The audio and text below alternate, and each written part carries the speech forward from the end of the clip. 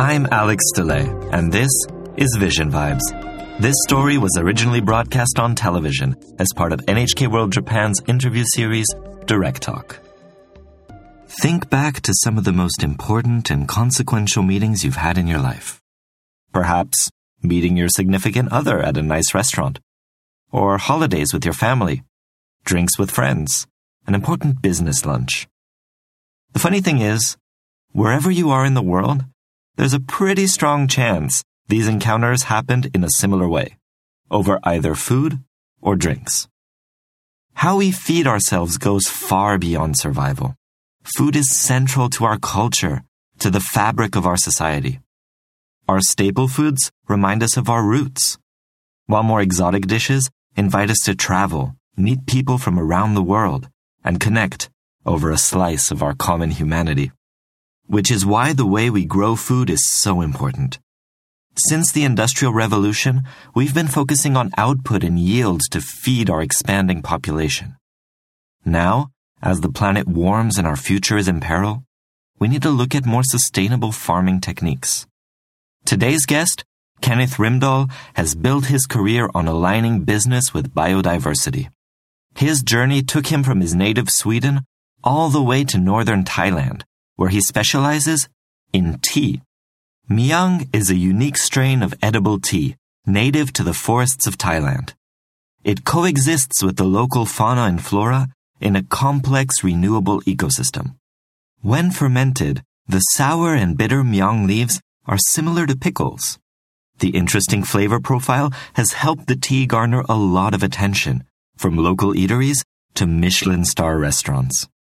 Sensing an opportunity, Kenneth founded Monsoon Tea. He purchases Myang from local farmers in Chiang Rai, northern Thailand, supporting the region's economy. How can a commercial tea business help preserve the environment? Let's join narrator Hannah Grace and find out on today's episode of Vision Vibes. The mountains of Chiang Rai in northern Thailand. Here in the Thai forests, Rimdahl makes use of Myang to address the great challenge of forest preservation. He says there's a big difference between forests in Thailand and forests in his homeland of Sweden. It's criticized a lot lately because we thought we had a lot of forest, but it's actually not forest, it's just pine plantations. So a lot of part of our Swedish forest, they cut down before and then they plant again, so it looks like forest, but actually the biodiversity is not there because it's actually the paper and wood factories who owns that, and they just have many trees, and the trees is not, trees doesn't mean forest. Forest means biodiversity. It's grass, it's medium grow plants, it's all that lives in the forest, that's forest. But if you just have 100,000 trees of the same kind, that doesn't give any biodiversity. So that is a mistake sometimes that we think about forest, that forest is tree. Be careful. Yeah. So, but it's not, it's much more than a tree. The ancient tea that grew in the Himalayas was originally eaten. It is said that around the 1st century BC, this tea was fermented, dried, and infused in water.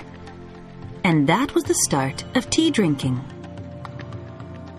Myang represents a last trace of this edible tea. So that the Myang is actually the beginning of the consumption of tea, long before the drinking of tea.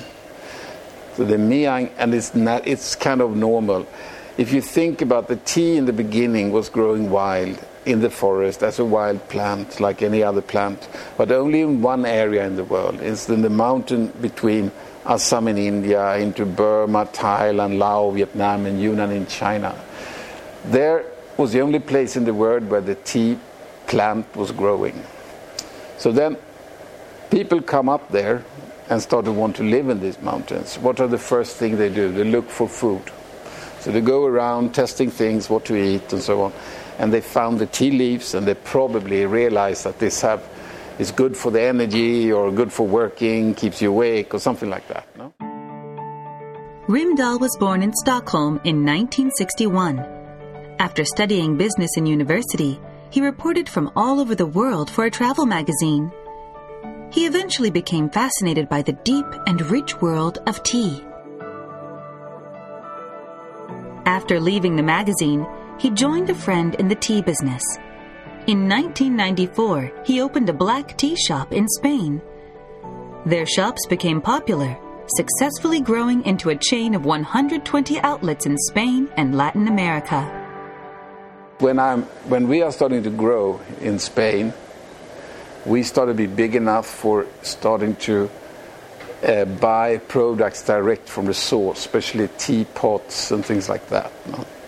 So I went to Asia to source teapots in Japan and China, Vietnam, and so on. And then I also went to Thailand because I knew that they made British traditional teapot. I just know that it was made in Thailand. I didn't know more, but I know it's made in Thailand. So I just went to Thailand to source for teapots. And I never heard about that Thailand have tea or anything. So I just came here just looking for teapots. And that's how I came back to Thailand again. And then I met my friend Ek, who helped me source the teapots and so on. We found them in Lampang, a little bit south of Chiang Mai. And then when I said I'm working with tea and so on with him, and he said that Thailand have tea. It was Ek, a member of the Shan ethnic minority group, who introduced Rimdal to Miang. Kenneth come to Thailand and asked me about Thailand have tea, something like that. I'm saying yes, of course we have tea. And then he don't believe in the beginning. He just said, can you take me to looking the tea? But at first I don't know where the tree growing from. I took him to Waralot market and to see Miang first. And Kenneth say, it's not tea. And this doesn't look like tea, does it? So I didn't believe him that it doesn't look like tea. So I didn't believe him. I thought it was something else, like spinach or something But he said this was tea. So when I didn't believe him, he took me up in the mountains and he showed me where this was coming from. And then I realized that it was actually the tea bush. But the tea bush was growing completely different from all the other tea plantations I've seen in Japan, in China, in Sri Lanka, and so on. So this tea was growing together with the rest of the forest and growing like high trees and so on. And together with the biodiversity and all the rest of the forest. So that made me start to think, just like, wow, this is another way how tea can grow, not only in these monocrop tea plantations that I've seen.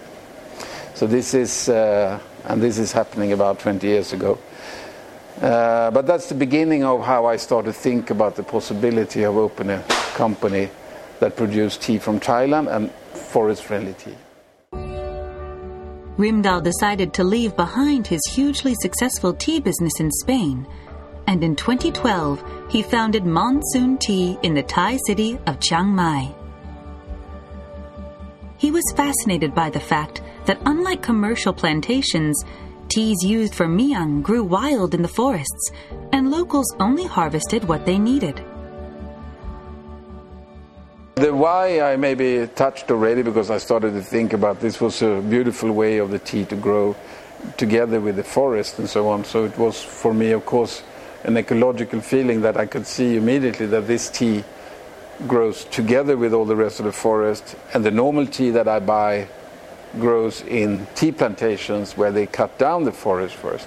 I don't see that it's bad or anything, but of course it became like an interesting thing for me to think about maybe we can produce tea in the same way as the tea grows for making the Miang, because it's the same plant, it's just different processing. One is for fermenting for eating, and the other thing is processing for drinking.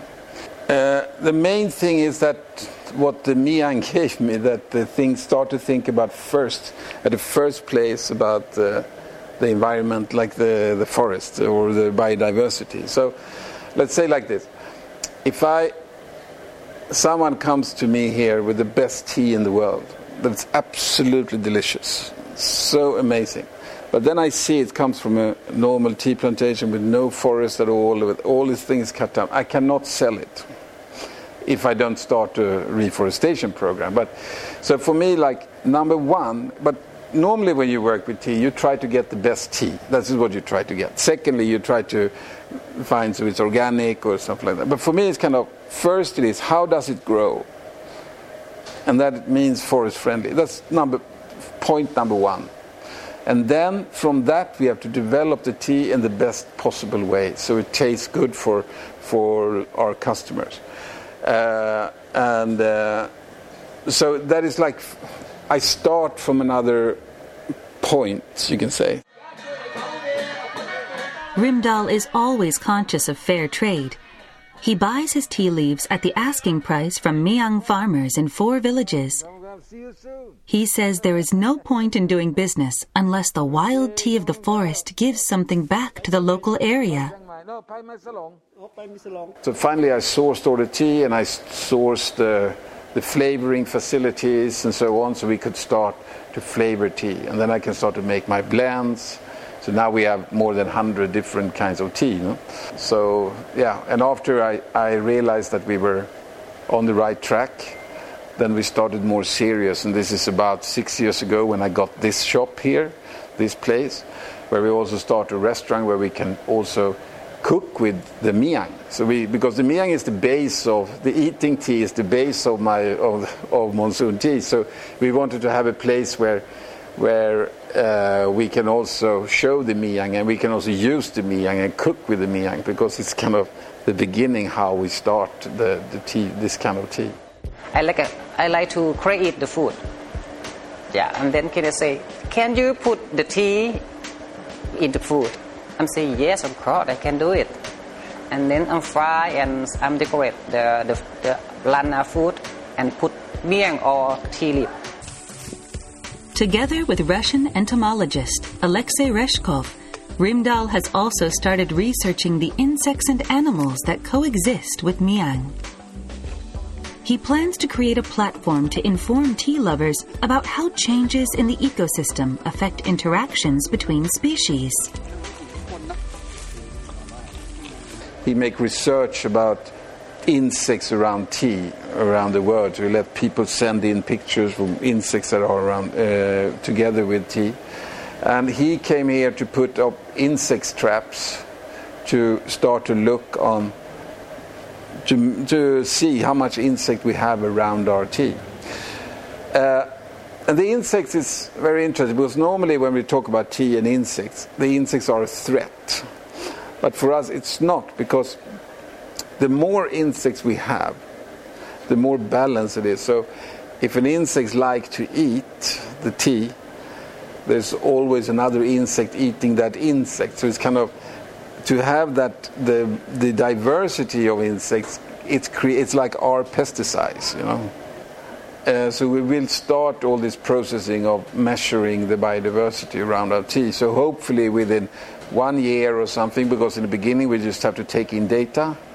So next year, as soon as we can, we will be able to put on every tea that we have, we'll be able to put how forest friendly is it from 1 to 5. So it's a tea that grows with a very high biodiversity, like a wild tea completely in the jungle, it probably will have a number 5. But if we take over a tea plantation that is a normal tea plantation that doesn't have forest, it probably have a very low biodiversity. But we turn it into be forest friendly at the moment we start to rebiodiversification. Normally you call it reforestation, but we can start like kind of microforestry around it. So we try to increase quickly the biodiversity around the tea. What has Rimdahl learned from all his work? The more you know how little you know. I like this phrase because it's related to my life. I've been now working with tea for so many years. And I'd read a lot about tea. I've been traveling around with tea. And I just realized that I know nothing. Because all the time, every time I go out there and every time I work with this product, I know things that I didn't know before. And I also met so many extremely knowledgeable people about tea, and they've always been very open-minded and always seeking of new information on this field. But sometimes also meet young people who know a little bit about tea, and they suddenly think they are specialists and knows everything, and they are like really kind of... So that's why I choose this phrase, because it's very important to understand that it doesn't matter how much you know, you always need to know more. There's always more to learn.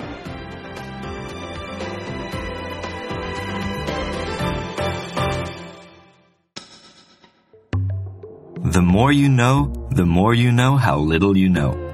In our highly online society, we tend to confuse having a lot of information with having a lot of knowledge. Social media is full of strong positions on very complicated issues. Kenneth reminds us of the importance of taking a step back, acknowledging our own ignorance, and respecting the diversity and complexity of the world around us. His philosophy extends to his relationship with nature. Often when humans make things, we only focus on output, figuring out every detail of how to manufacture and sell a product. Kenneth focuses on harmony, disturbing nature as little as possible. He knows that, like with climate change, when we mess with nature, by the time we understand the true consequences of our actions, it's often too late. That's it for today's episode. Thank you for listening. You can find the transcript as well as our other stories on the NHK World website.